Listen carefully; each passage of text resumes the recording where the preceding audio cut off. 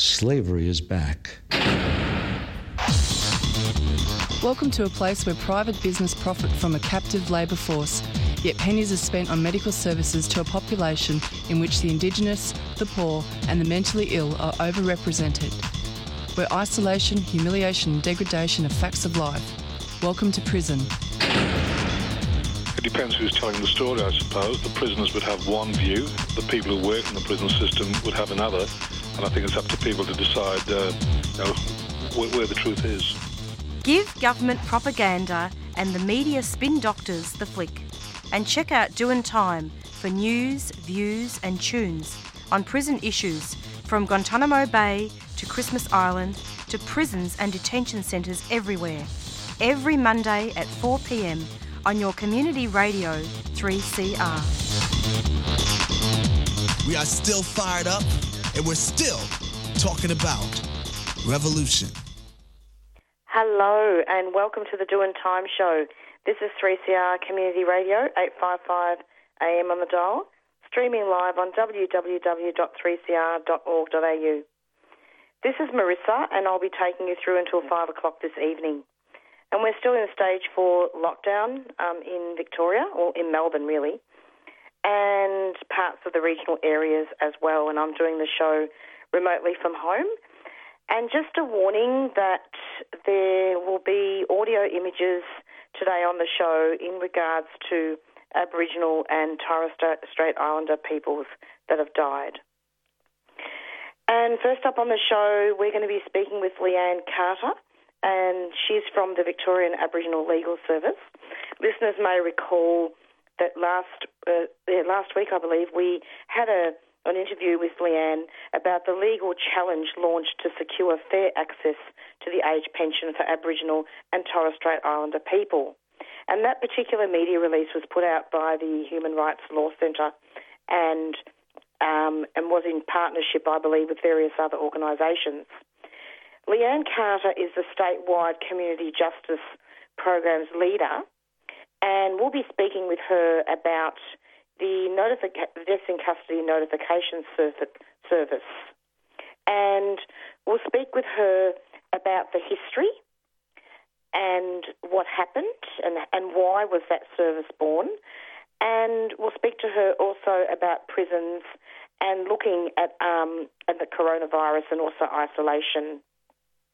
And Leanne is a Noongar woman, and she's and we'll speak to her about what any other land that she's from later when she gives her introduction. And she's worked also at VALS since 2011 and is at the statewide Community Justice Program leader, as I said. And in this role, she manages such community programs as the VALS Custody Notification Service, which we'll be talking about soon, and also an Aboriginal Women's Transitional Housing Program as well.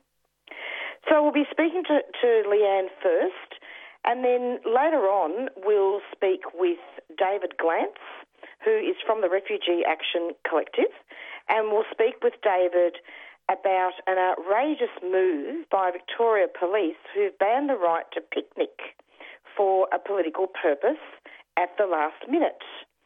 And we understand, of course, that there are health orders in place.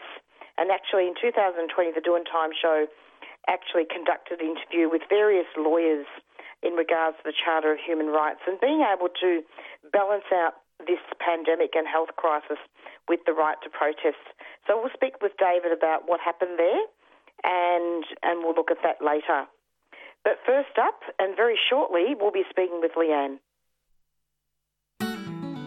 20 Years on the Inside is an iconic new podcast series that gives voice to the experience of First Nations people in the Victorian prison system. 20 Years on the Inside. I'm Vicky Roach. And I'm Kutcher Edwards. This series reflects on 20 years of listening to our mobs on the inside as part of the Beyond the Bars prison broadcasts. 20 Years on the Inside is essential listening for anyone looking to educate themselves about the realities of life on the inside and the need to end Aboriginal and Torres Strait Islander incarceration. Well, a lot of the boys mentioned about being in jail. What you do really isn't who you are.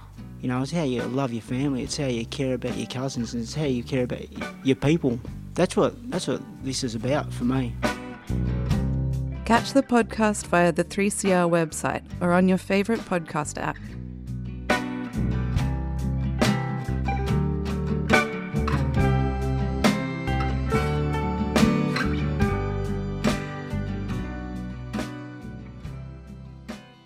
And you're back with the Doing Time show, and we're speaking now with Leanne Carter. Hello, Leanne. Welcome to the program. Thank you, and thanks for having me on today. It's so lovely to have you. We'll speak about all the terminology in regards to the custody notification service in a sec. But first of all, even though you're only on just recently and we're doing a follow-up, could you just tell listeners what land you're from in case we've got new people that have tuned in? Sure. So I'm Wiradjuri and Noongar. That's it. I couldn't remember the other land. The other land we were from, but it's. I always like to have elders and also Aboriginal workers introduce themselves because I think that's better. Yeah, and I mean you do get it right. So I have been at the Victorian Aboriginal Legal Service for over 10 years this year, and I'm currently the statewide Community Justice Programs leader. And as you mentioned, some of the programs that come under the area that I manage are our community legal education, our Bagaruk, our women's transitional property. We've got a family violence CSO program. We've got a regional CSO program. And we've got our Aboriginal Community Justice panels, and we've also got, we've got a few programs going on at the moment. So it's been exceptionally busy. Well, that's fantastic, and I know that a lot of those programs would be under-resourced, but it is refreshing to see that in Victoria there's quite a growing interest, isn't there, and importance to get that happening. Yeah, absolutely. It's been a bit of a battle, obviously, for resourcing and funding. Mm-hmm.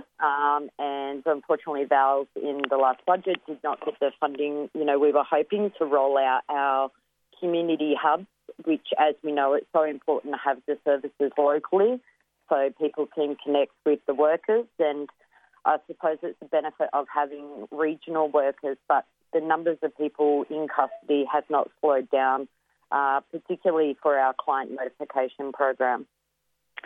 Absolutely. Okay, so let's start off then, because we've got quite a bit to talk about. As you would be aware, and I think that there's been a podcast about this on YouTube, but the 15th of April this year marks, how many, 30 years since the Royal Commission into Aboriginal Deaths in Custody? Yes, that's right. Which handed down its final report on April 15th, 1991, and the report made 339 recommendations, didn't they?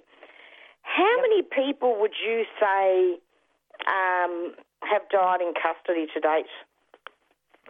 Goodness, the numbers, unfortunately, recently have also gone up as well. So yes, indeed. Yeah, so we know that out of those recommendations, there's a lot that's still outstanding, and one of the focuses that we've been focusing on is obviously those in custody, and reducing the numbers in that. More recently, I think there has been other deaths in custody. Yes. And I know there was unfortunately a recent one as well. Absolutely. So, can you talk about the history of the custody notification service and how it works? Yeah, sure. So the custody notification system came about as a result of the recommendations. And we know that, out of those, I think it was around 474 deaths, that we've seen inside, custody so far. The Commission recommended that, one of the things was to ensure that there was holistic checks, the basic things, people can have access to legal services, but, culturally appropriate and holistic legal services and support. So as a recommendation of that, given the number of incarceration rates, that's how our client notification system came about, because we knew that a lot of the deaths were specifically related to poor health and housing and, you know, all these other issues that we know exist. And, you know, the government's got in their minds of closing the gap, but they're not necessarily closing that gap, which continues to have an impact. So the client notification system came out of those recommendations to ensure that there was some, how would you put it, safety factors and measures that were put in place. But it's also around accountability and checks in as well, particularly with police. If we're calling them, they're aware we're calling them. They're more likely to follow the right process, or at least you'd hope they'd follow the right process. Absolutely. But in fact, not all police understand their responsibilities in making notifications, and relationship between police and Aboriginal communities means sometimes that mob don't want to identify themselves to police. What do you think about that when they go into custody? I think that's perfectly okay, but what concerns me is if someone has mental health issues or they're really, really unwell, and where the police have dealt with that person before, there is no reason not to pick up the phone or no reason not to put them on their system and identify them to ensure that we know, so we can do our welfare checks, so we can check in. Even if they don't want to speak with us, we still do our welfare checks on someone in custody, even if they refuse to speak with us, just to make sure they're safe. And sometimes people change their minds, you know what I mean, when they're in there. But a big issue that we had for a period of time was that people weren't getting put on the system because police would say, oh, well, they don't look black. And it's like, sorry, what's the black fella look like, you know? And we had another officer last year question somebody's Aboriginality, said, who's your mob, where are you from? Now, you know, as we say, that's certainly not your job to do that. That's not your role. That's not your position. It's not your position as a white police officer to ask someone or to question someone if they do identify. But for those that choose not to, that's their right. But, you know, we would encourage everyone to ensure that they did identify when they go through every one of our mobs, so we know that they're in there, so we can check up, so we can contact their families, so we can let their partners know, or, you know, mum and dad or uncle or whoever it is know where they are, because then we get family ringing, stressed out, not knowing where people are. That's true, Leanne. And in fact, just to clarify, I believe that the notification service happened because of the Royal Commission into Aboriginal deaths in custody, even though a lot of the recommendations haven't been implemented and there's been very little change. It happened because of that, didn't it? Because of the history. Can you talk a little bit?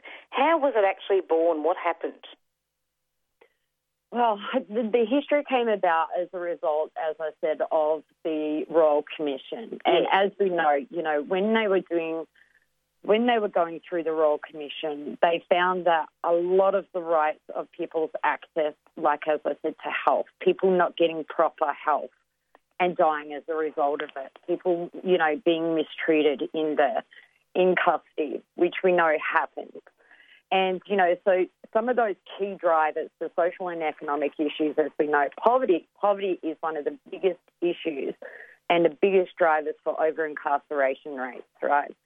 So, you know, the Royal Commission, when they were looking at it, found that the rates were so high of death in custody. But what they did find also was that they were directly related to all those issues, the housing, the employment, you know, the discrimination, the racism, you know, all of those things that we know had taken place.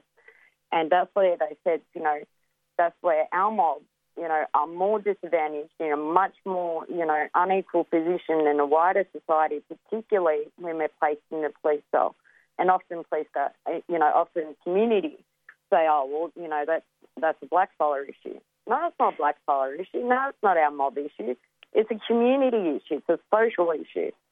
You know, and when when we talk about a custody notification service, does that mean it would just be mob going into police cells, or would it also be extended to prisons as well?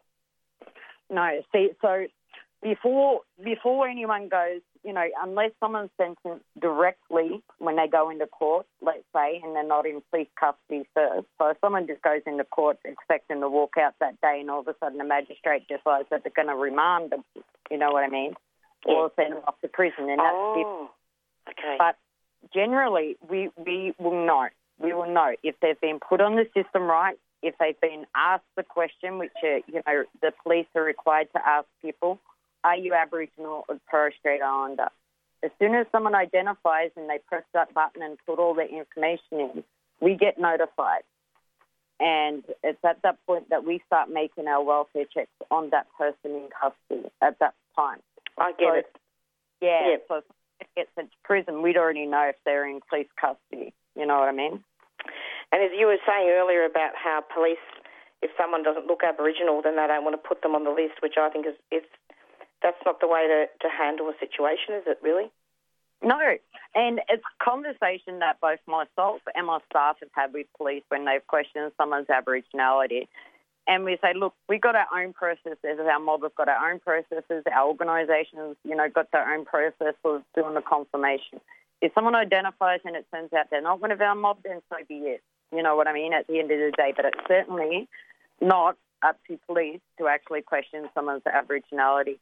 And what concerns me about that is that we've got community members that are from the stolen generation, right?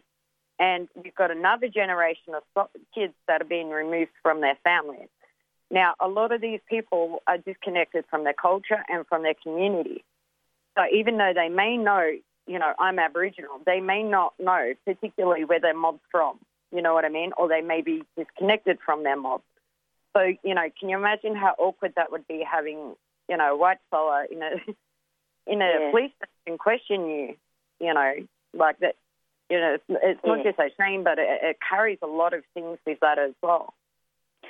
No, it's important, and I hope you don't mind me asking these questions because it is important that, I'm hoping that there are listeners, and there will be Aboriginal people listening, I'm sure, because the Doing Time show actually reaches out to a lot of Aboriginal communities, and we actually interview a lot of families where Aboriginal people have died in custody. And I hope that never happens again to those families. But what I'm saying is it is always good to get information about the notification service. So really you'll act as a bridge then between the Aboriginal person and the police to do the welfare check to make sure that that person's safe. Absolutely. So we've completely overhauled and added a lot more risk factors in, after the coroner's recommendations as well and, after Aunty Tanya Day. Yeah, tell us about that. Well, as, many people would know, and much respect and thoughts with the family who have, continued to fight the battle around the public drunkenness and, just about the treatment in custody. And one of the things, that obviously came out of it was around the risks that people present with and we know that, Aunty Tanya was just travelling home on a train and she got pulled off and things, went very rapidly and then she ended up in a police cell and, and was not properly cared for within the police cell. And for anyone that's seen that footage, it's horrific and I honestly can't imagine as a family member having to see that footage of a loved one in custody and being treated like that. So we've added a lot of extra parts within our welfare checks to ensure that every sort of aspect that we can cover as a risk is taken into account. So, when someone comes in and, we ask if, can we speak to the person, let's say we get that person on the phone, right? And then, we ask them how they are. How they're feeling, do they know why they're there? Do they have any injuries? And if they've got injuries, we find out when the injuries occurred, whether it was during the arrest or, when they're in the cell. We find out if they're substance affected or alcohol affected and, we'll ask them if they've got any mental health or depression or anxiety and if they do, are they on any medications and that. And, and then the other things we look at whether or not that person's got disability, because we know if someone's got mobility disability or struggle with their legs, they might be more prone to fall over in a cell, or they might be asthmatic and need their spray, you know what I mean? And so those risks weren't put in before? No, most of those risks were, but the slip and the fall risks are so crucial around that, you know what I mean? And one of the things is that we shouldn't be having people who are drunk places in police cells anyway, as we know. In fact, Leanne, the highest risk. Absolutely, I agree with you. And in fact, you would have heard, of course, that the Victorian Parliament is set to decriminalise public drunkenness. Yep, and that was actually a recommendation of the Royal Commission into Aboriginal deaths in custody, wasn't it? Yes, it was. Yep. But the fight that came through there, have been many organisations, but also Auntie Tanya Day's family that have just pushed that, because what we see too often is people getting locked up for really minor offences. So whether it's silly string, young kids spraying silly string on a building, or someone knocking food off because they're hungry or something like that, or, these really low-level sort of types of offences that are causing people to get locked up and then remanded for a period of time, and they're not sentenced yet. And, as I said, things haven't slowed down, and if anything, moving people from regional areas has been a bit of an issue, I know, for corrections mob a bit over this period of time because of isolation rules and that. But I went to do a welfare check. I jumped online for one of my staff and went to do a welfare check on someone, and I thought, geez, this fellow's this is his 11th day he's been in this police station. What's going on when they're going to move him, right? So when I actually went in, I looked at the number of welfare checks that had been done on this fella over that period of time by my staff. I was doing a 74th welfare check, 74th. We'd done, up to that point, 73 welfare checks on that fella in custody. Wow. Up to that stage. And did you find out anything coherent? Sorry? Did the police answer questions? No. I mean, as far as they were concerned, they couldn't move this fellow from the regional area down to Melbourne. At that time they had to wait for him to be put on the bus, and his name hadn't gone up on the bus, and, things like that. But during that time, it doesn't matter if nothing's going on with that person in custody, right? We could ring up and be told that someone's they just had their Milo tea, now they're having a nap, now they're sleeping, whatever, now they're okay, no issues, no welfare issues, right? But then the next time you ring up to check, they could have been carted off to hospital, because we know things in custody changed so rapidly. And we had a young fella, and the police officer was saying, oh, no, he's banging his head to get attention.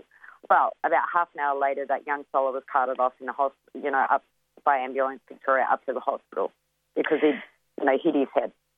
See, this is very difficult, isn't it? I mean, what you've just described is of someone being, in custody for an extended period of time and being Aboriginal. And then going back to Auntie Tanya, the fact is that the police, I attended that whole inquest, and one of the things that came out for me, correct me if I'm wrong here, is that the police did not check on Auntie Tanya regularly, and she had the fall. And the notification service, I don't think, was properly informed of all this. No, precisely. And that's where let's say someone's sleeping, right, in their cell. Let's say someone doesn't want to yarn with us, right, when we ring up for a check. Now, what's happened in the past is the police have said, oh, yeah, I've checked on them, did the checks, no behavioural, they've had their dinner, they're just settling in, right? Now, what we've done now is we've just gone, no, we're not accepting that. If that person doesn't want to speak to us, get a portable phone, take the portable phone to their cell, you know what I mean? And let them tell us. Let us hear that for ourselves. They won't do it, will they? No, they have. In some stations they have. In others they're trying to get it done. And, this is the thing. You can tell some really, really good stations, right, that know their stuff, but that goes down to the manager and their training. You know what I mean? And that training, we would argue, has to be ongoing and it has to be regular. You know what I mean? Because you work in one area you might work in a metro police station, but then if you go to a regional or a rural area, that don't mean your community issues are the same. And you're talking about Victoria here, right? Yeah, absolutely. But this program, like this notification service, is absolutely crucial right across Australia. Yeah. Not just south, but every state. Every state. I'm not sure if every state has one. I think WA has. Right. And WA have, see, this is a big difference. They have what's called a support person, right? So if someone's got mental health issues or an acquired brain injury or, a cognitive impairment of thought, right? The police aren't allowed to interview them without having what's called an independent third person, right? Mm-hmm. So they've got to get an independent third person to come in and make sure that that person understands the process and the procedures, right? And we make sure that police do that. We make sure police aren't sneaky and try and get someone in the interview room first. And if we know that person's got a disability, we make sure police understand that they've got a disability and they need to get an ICP in, right? And that's the importance of this program. But, I think in Western Australia they've got, a support person. So I think that actually benefits them fellows over there. Very much. And ICP, like us. Absolutely. Now, COVID has increased the caseload for the custody notification service, hasn't it? Because of people coming into custody with more complex needs due to mental health? Yes, our numbers have not slowed down. On an average, just a few days ago when I was looking at some of our data, it was around 3,000 for about 3 months, and it averaged out to about 32 a day. But you've got to think, at any given time, we could have, welfare checks that we're doing on between 15 and 22 people already, right? And when you think that the numbers are averaging out to 32 a day, of people coming in, so it's enormous. And what we are seeing is even people without mental health issues are really, really struggling, but those that have mental health issues, as this exacerbated, they're coming in and they're really struggling more than what they normally would. But this is outrageous that people are being placed into custody because of, for example, mental health issues or financial impacts from the pandemic. Find the person a home or a house or, link them up with a program. What are you going to throw them into custody for? What does that prove? And the other thing is think about when someone tests positive to COVID, but then they still choose to actually remand that person or that young person, despite the fact that they know, and then that person's then going to spend a period of time in isolation, which we know when someone's locked down in isolation, is worse on their mental health. They get very little time. There's very few programs running because of the restrictions already within prisons, let alone being in lockdown for, that 14-day period or however long they have to do once they hit the prison system as well. Absolutely. And in fact, one of the things that we've been covering on the show as well, Leanne, is that prisons have been using isolation to manage COVID infections, and isolation has got a huge health impact on people in prison. Yes. Yep. We do know that isolation is generally used for people with behavioural issues, which are questionable when you get someone with a comorbid, with someone that might have mental health and a disability or, is highly anxious or, So we know they're used for those reasons, but we also know that they can be used to actually keep people safe at times. But when you've got someone that's significantly vulnerable and you're placing that person in isolation, in lockdown... without loved ones? Correct. Without loved ones, with very minimal contact, it can be extremely traumatic, as we know. Leanne, I hope you haven't found it too daunting. I hope I haven't throwing too many questions at you today. No, not at all. And I just think, if we can just encourage people, as I say, when they do, if they've got family, if they know someone's been picked up, just to encourage that person also, to identify, because it is absolutely crucial for us to be able to know that they're in there and that, we are keeping checks on our end, because we document everything, which obviously, if there's potentially a police complaint or, an investigation down the track, then, we keep all of our notes and all of our, everything that we're told as well within our records. So it's really, really important. And as you were saying before, this program is a bridge.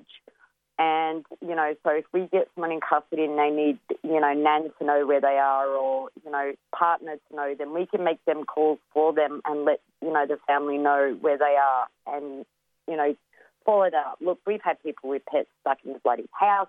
We've had people, you know, going, I've got to pick up the kids in a few hours. You know what I mean? So it's real careful because sometimes, as we know, people don't know when they're going to get locked up or remanded. So that's why we're there to assist as much as what we can within this space. And I imagine that some of those things. Can you hear me, Leanne? Sorry. Yes. Are you there? Yeah, I imagine that some of those, the role of the worker would also be to try and facilitate picking up the kids, perhaps. Yeah, or even reaching out to family, getting hold of family. Sometimes we get people stuck where they can't remember, oh, look, I can't remember my phone number without going into it, you know what I mean? And if they don't have their phone, then they can't access the numbers that they need to. So it's a bit of liaising with police to say, look, we need this number out of their phone, but if the number's not in there, then that's where we use our community contacts to be able to reach out and let family know. So, you know, we can liaise that way as well. And do whatever we need to do in order to reduce someone's anxiety and their stress whilst they're locked up. This is look, we're in a brutal system here. It is colonisation. I mean, I know, look, that what I'm about to say really quickly, it's not about, I know it's not in Victoria, but I interviewed Latoya Rule last week about Wayne Fallon Morrison's death in custody. Can you imagine, Leanne, if there had been a notification service in place in Adelaide, perhaps he wouldn't have died? Yeah, and that's the really, really sad thing. You know, we've got so many deaths in community and, you know, just as you were saying around that interview that we've done, we were talking about raising, you know, lowering the age, you know, for the age pension. And we're talking about, you know, people dying way, way too young in community already, let alone, you know, being sent into jail and actually dying within jail, knowing that, or a police station knowing that a service like this could actually save that person. It's sad. It's traumatic. And, you know, for every one of these families that have been through this experience, it is not something they want or anyone wants for any other family to have to go through. Leanne, thank you so much for coming onto the program. Keep up the good work. Thank you, and thank you for having me. Oh, good on you. Thanks a lot. Take care. Bye. Bye. Hi, we're the Marindas, and you're listening to 3CR Community Radio 855 AM.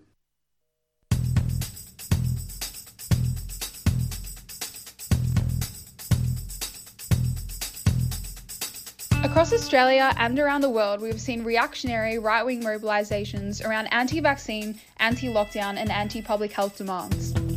In response to this, the Campaign Against Racism and Fascism have launched the campaign Pro-Vax, Pro-Union, Anti-Fascist to combat the far right and to fight for public health, safety and social solidarity. Go to www.carf.melbourne to join the fight for the safety of workers in the community and against the far right. A 3CR supporter.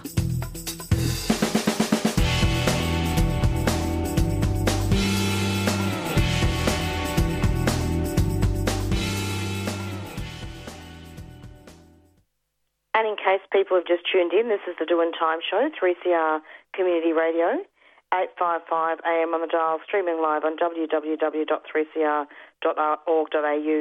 And you just heard an interview with Leanne Carter, who is from the Fitzroy Aboriginal Legal Service, Victorian Aboriginal Legal Service, sorry. And we were speaking about the custody notification service and looking in particular at Auntie Tanya Day. And next up on the show, we're going to be speaking with David Glantz, who is from the Refugee Action Collective. And as I was saying at the beginning of the show, it really is very, very difficult to balance out the right to protest as opposed to a pandemic. But this really is the latest, is a most outrageous move by the Victorian Police, because picnics are indeed allowed. And just a quote from the media release from the Refugee Action Collective, in an outrageous move, Victoria Police have banned the right to picnic for a political purpose at the last minute. And we're going to be speaking with David shortly about that. And he goes on to say, this comes as the whole of Bass 2 compound in Mitre enters lockdown after having been exposed to COVID-19 for 4 days by a Serco guard and who tested positive for the coronavirus. Multiple warnings about the high risk of transmission in detention centres have been ignored by the federal coalition government. And social distancing is impossible in detention. There have been numerous COVID protocol breaches, and the vaccination rollout for refugees was delayed for far too long. Many in detention have medical conditions making them vulnerable to COVID-19. Now, I have actually read that out just to show listeners that there have been breaches in protocol in detention, in particular in Broadmeadows with the guards, and yet a small group of people from the Refugee Action Collective are not allowed to picnic, and picnics are actually allowed at the moment under the health orders. David, thank you and welcome to the program. Thanks for having me again. Okay, so shall we continue this discussion then? Are you able to just tell us what happened? Yeah, well, we thought that given that picnics are now allowed under the health provisions, that we would encourage our supporters to picnic together, socially distanced, in groups, in small groups, as the health provisions dictate. We thought we would encourage people to come together on Saturday afternoon and picnic outside the Park Hotel, which is a prison in which 46 Medivac refugees are currently being held in Carlton. And the initial indications from the police were basically, yeah, they turn a blind eye. They knew that a picnic is not a problem. And then at the last minute, they came back with apparently legal advice that, in their terms, it is not possible to protest in Melbourne at the moment. So they weren't just talking about us. They were saying generally, in writing, there is no right to protest because protest is not one of the reasons we're allowed to leave the house, even if the protest takes the form of people sitting on picnic blankets with perhaps a few placards around them on the grass in Lincoln Square. Now, this is absolutely outrageous. I'm just been reading this afternoon about the 10,000 people who will be allowed to be at the Melbourne Cup. And the Labor government has been criticised and saying you can't have a guest, you can't have anybody visit your house, but you can have 10,000 people partying down at Flemington. And of course the minister came back, Foley, the health minister, came back and said, but it's so much safer outdoors than indoors. Well, what could be safer than a picnic on the grass, maximum 5 people from 2 households, double vaccinated? And I think it really shows that the response of this state government over the last 18 months or so of the pandemic has been a police response, not a health response. Because I said to the police officer who contacted me, tell me what the difference is between sitting on a picnic blanket and being legal and sitting on a picnic blanket and being illegal because you're holding up a placard. And of course, there is no health difference. There's no scientific difference.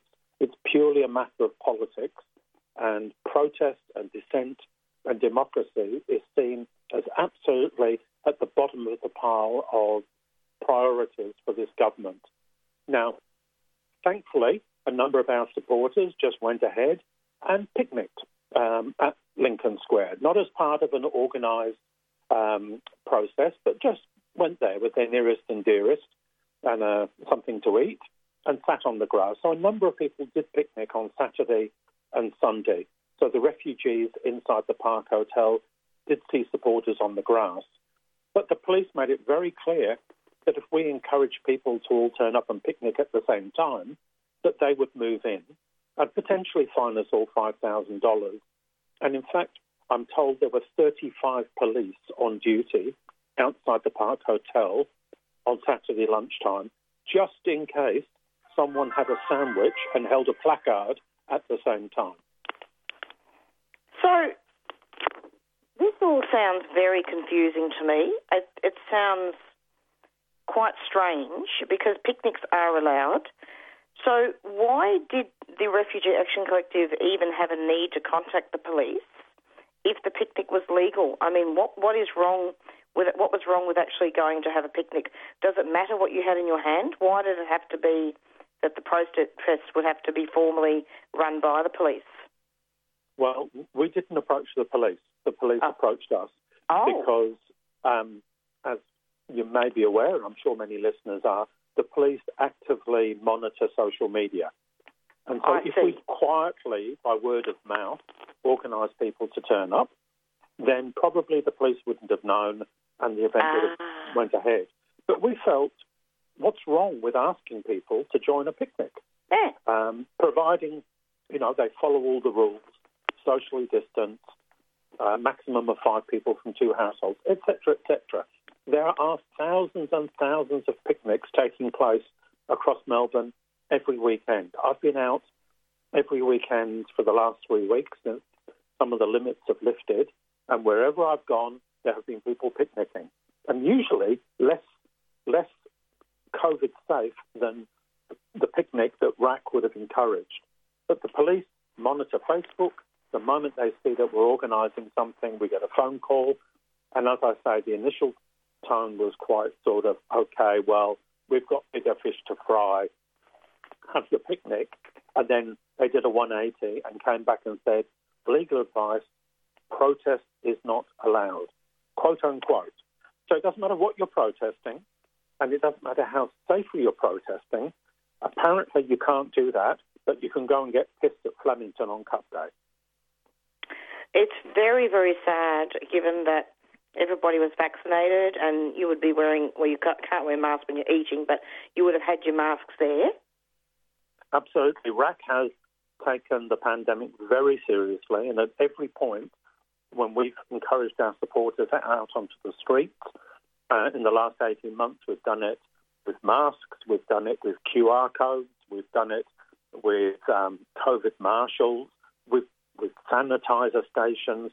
We've done all those things because we know the pandemic is very serious, but we also know that it's 20 times safer to be outdoors than indoors because the Chief Health Officer keeps on telling us that, and that if you are socially distanced and wearing a mask, there is effectively zero chance of transmitting the virus.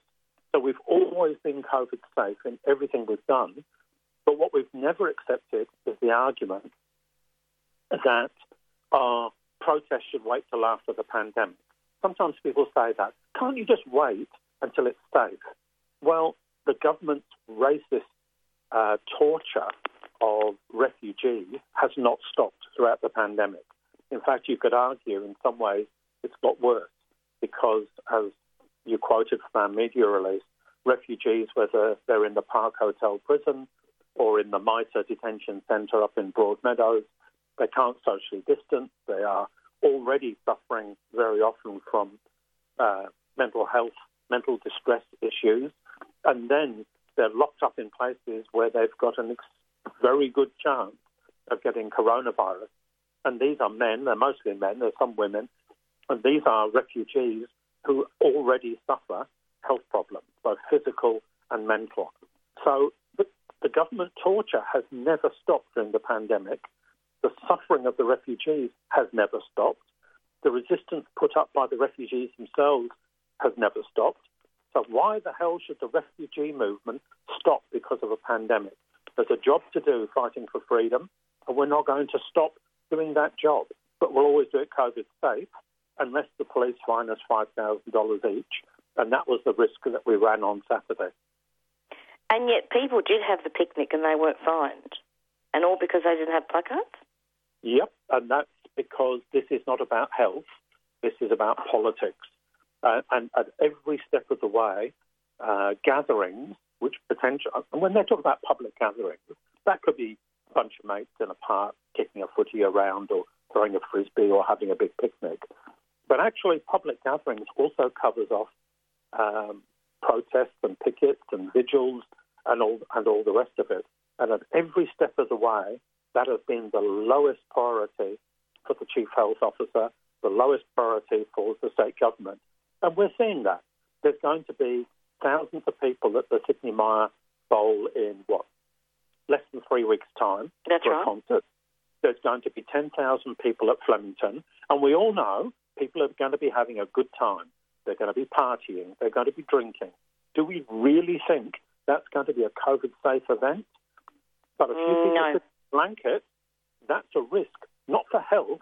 That's just an excuse. It's actually a risk politically. And the government has essentially made it almost impossible to protest safely and legally. RAC, Refugee Action Collective, we've done our best within the circumstances to keep protests alive. But is it any surprise that in the end the only protests people see are the ones which are completely out of control, run by people who don't believe in vaccinations? Yes. Because they've got the critical mass. I think the tragedy is if unions and organisations of the left had stood their ground the way Indigenous leadership and other people stood their ground around Black Lives Matter last year and around Invasion Day in January this year, if we'd stood our ground, we could have defended the right to safely protest, COVID safely protest, and we could have retained more of our democratic rights. And I'm sure many listeners are worried, like I am, that when we finally are over this pandemic, and I'm not sure when that's going to be because I think COVID is going to be with us for a long, long time to come, how many of the undemocratic measures which have been introduced in the last 18 months are going to stay in place? How many of our rights which we've lost are going to be reinstated? And that's why I think it's so important that we do take every opportunity to COVID safely protest whenever we can. Because at the end of the day, our right to protest is one that has to be established on the ground, not just on a piece of paper. Absolutely. And in fact, one of the things that I'm thinking now is that, with the Melbourne Cup, you have people drinking and rolling around on the ground and kissing each other. That's going to happen this year because, when you're drinking and having a good time, you're not going to be worrying about social distance, are you? No, we're not. So the government's being hypocritical. Yes, they will say everybody will go in a certain entrance, everybody will have to be double vaccinated. But I would say pretty much all supporters of refugees are double vaccinated or on the way to being double vaccinated. We're quite capable of running events which are socially distanced, which are COVID safe, which have COVID marshals, which have QR codes. Actually, we're more responsible, I would say, than the people running the Melbourne Cup. We're more likely to have supporters turn up who are sober and serious about the cause that they're protesting about. Actually, if the government was interested in health, they wouldn't be prioritising the Melbourne Cup. They would be prioritising the right to come out on the streets and rally and protest in a COVID-safe way. Not in an anti-vaxxer way, not in a coughing in people's face way, but in a COVID-safe way with masks and social distancing. And I think it's crucial. It's not just the refugee movement, it's the climate movement. Global warming hasn't stopped because of the pandemic. The challenge to get global warming under control hasn't stopped, but our right to go out and protest for our planet has been curtailed. And I think we need to retake back that right.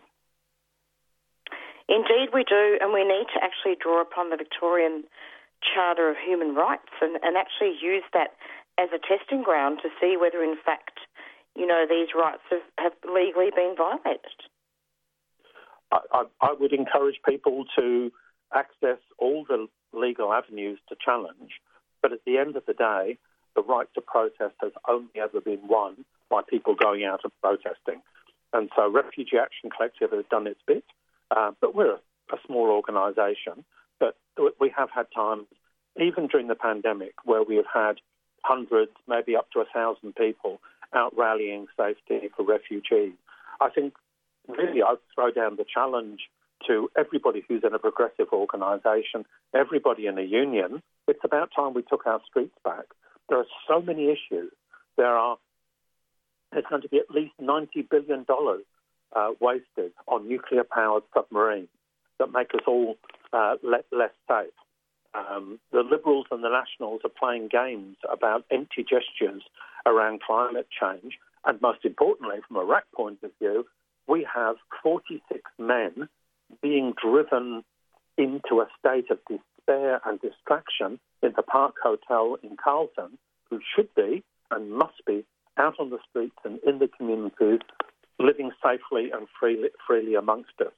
So we're not going to stop protesting until the injustice is over, and we will keep protesting until every refugee is free, whether they're in onshore detention or offshore detention in Nauru, or those who are left in Papua New Guinea, until they're brought to Australia, given permanent rights, and given the help they need to rebuild their lives after, in many cases, 8 years or more of being held as innocent prisoners of the Australian government. And in fact, Australia should be helping the Afghanistan's escape from the Taliban and bring them here. Absolutely. The Refugee Action Collective, along with many other organisations, are saying there should be a special intake of at least 20,000 Afghan refugees. That should be on top of any other existing refugee intake. We're also saying that Afghan refugees already in this country who are on temporary protection visas, bridging visas, so-called safe haven visas, none of which give people any security in their lives, and in many cases stop them either from working or having access to study. All of those Afghan refugees, and all refugees, but all Afghan refugees who are already here should be granted permanency. And we're also drawing attention to the thousands of Afghan refugees and others who are marooned in Indonesia, who made it to Indonesia, then been told by the Australian government, initially under Tony Abbott, that they will never, ever come from Indonesia to Australia, have no right to work in Indonesia, are living on charity handouts, and cannot go back to the countries from which they fled. All of those people should be brought to Australia as well. And if you added up all the people I've mentioned, it would be much less than a Melbourne Cup crowd. Absolutely. So just to summarise then, so basically in two separate phone calls, police had assured refugee supporters that they could have a picnic in Lincoln Square opposite the Park Hotel. And this, David, is where 46 Medevac refugees are currently being held after 8 years in detention. And then is it true then that police told RAC they could picnic so long as picnic groups were well separated? And then following COVID-19 rules, and then what happened? Literally. They said yes at first. Literally, I received a text message, and the text message, I'll read it to you. Yeah. Very short. Hi, David. Vic Police has received legal advice in relation to all protest activity. You cannot come together for a common purpose outside the current reasons to leave home. You simply cannot protest at this time. Thanks, name of officer. That is just deplorable. It's deplorable, David, particularly because it was a picnic. It was a picnic. And actually, in the media conference that Daniel Andrews organised, I'd say a couple of weeks ago now, they said that you could picnic. Yes, and the that was the health advice. The Age, for instance, carried a story about a comedian, I think it was, who, because he couldn't, I think it was him, he couldn't do live performance anywhere else, actually organised to perform to people having a picnic. That was his gig. And so it's okay to have a picnic, which turns into a theatrical performance. It's not okay to have a picnic if you put a placard in front of your picnic blanket saying, "Free the refugees." And that is if you say it out, if you say you're going to do it. So refugee supporters were there this weekend on Saturday and Sunday, but they did it quietly. And that's fine at one level because the refugees in the Park Hotel could look down and see supporters. But why should we be ashamed? Why should we have to hide the fact that we want to campaign for refugee rights? The only reason right now is if the police see a call out on Facebook, they will threaten you with fines and arrests. Doesn't matter how COVID safe you are. And that, I think, I think Brett Sutton, the Chief Health Officer, and I think the Premier, Dan Andrews, should hang their heads in shame that they are prepared to prioritise activities that lead to profit, like personal trainers taking groups of people in puffing and panting around the local park. They're okay with a gig at the Sydney Myers Bowl. They're okay with 10,000 people frocking up and getting pissed down at Flemington, but they are never okay with protest. And I think that says something about the state of affairs in Victoria, and that's why, at the end of the day, we have to take back the right to protest. It's so hypocritical, they say prioritisation to outdoor activity because it's safer than indoors, and then no one to protest for groups who do everything possible to abide by COVID-19 safety measures. Yes, it's entirely hypocritical. It's a political decision based on using the police as a battering ram. I mean, at one level, are we surprised? We're still governed by a curfew. The Chief Health Officer, the first time it was imposed, said the curfew had no health benefits. The former Deputy Premier of New South Wales, the one who stepped down recently, Barilaro, he admitted that curfews had no health benefits, because when asked why wasn't it being imposed in country New South Wales while it was being imposed in Sydney, he said, well, curfews don't work. But we have curfews. Why do we have curfews? Because it's part of controlling us and giving the police, putting police in the driving seat in this state.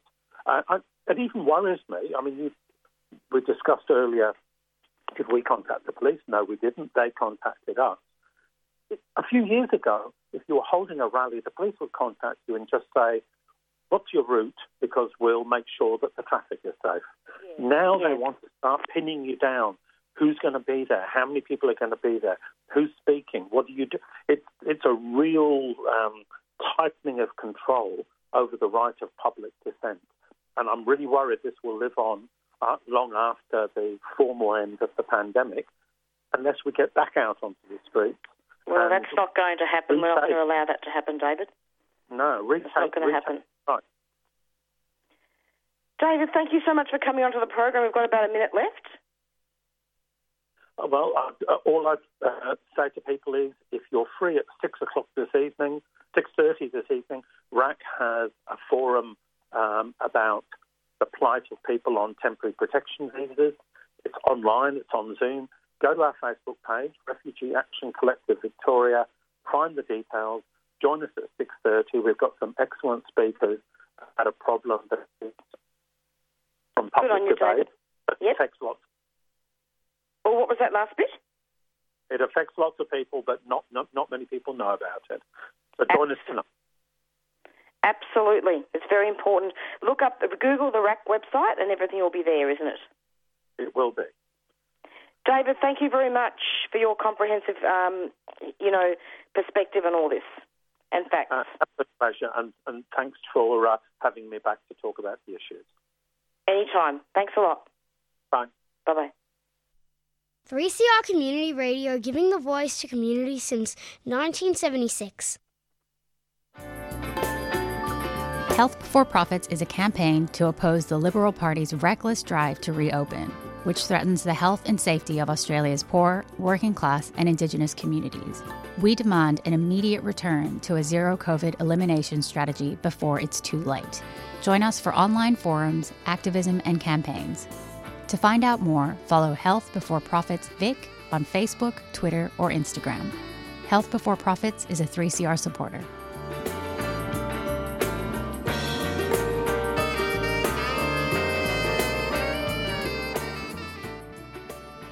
And it's the end of another show. Tune in every Monday from 4 to 5 for the Doing Time show. And it's goodbye from Marissa. Bye. Stay safe.